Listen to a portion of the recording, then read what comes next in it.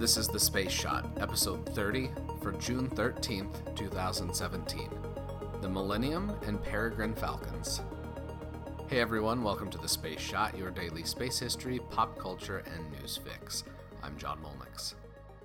On this day in 1983, the Pioneer 10 probe became the first spacecraft to leave the major planets in our solar system behind.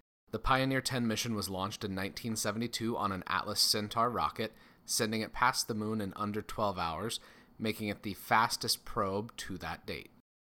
Pioneer 10 was also the first spacecraft to fly by Jupiter and Saturn. While at Jupiter, measurements of the magnetic field, radiation belts, atmosphere, and interior composition of that planet were taken. The data from this mission provided the first look at Jupiter from up close, a feat that's been repeated most recently with the Juno mission. Hundreds of pictures were relayed from this encounter back to Earth, and sadly, flyby missions can only provide fleeting looks at the surface of these distant worlds. In the case of New Horizons, we could only glimpse parts of Pluto's surface during that short but incredible flyby. The same thing went for Pioneer 10 and Jupiter. One of the interesting parts of the Pioneer 10 mission was that it carried a gold plaque that describes, in a very abbreviated manner, where the spacecraft came from and who built it.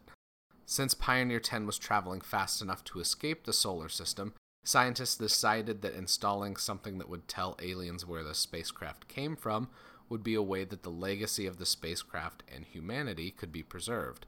The plaque notes a few things, notably simple figures representing a man and a woman, a pattern showing the relative position of our sun to pulsars and the center of the Milky Way galaxy, and also a simple map of our solar system.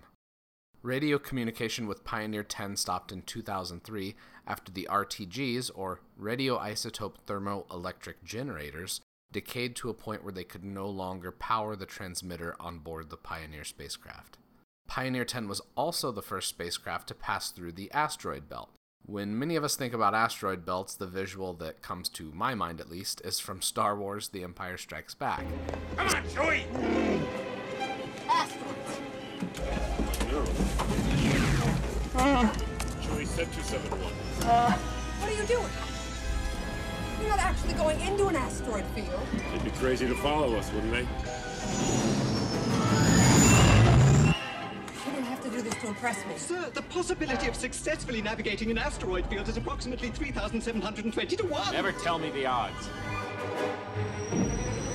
This scene is great to watch, but it's not exactly accurate in terms of how our asteroid field looks like.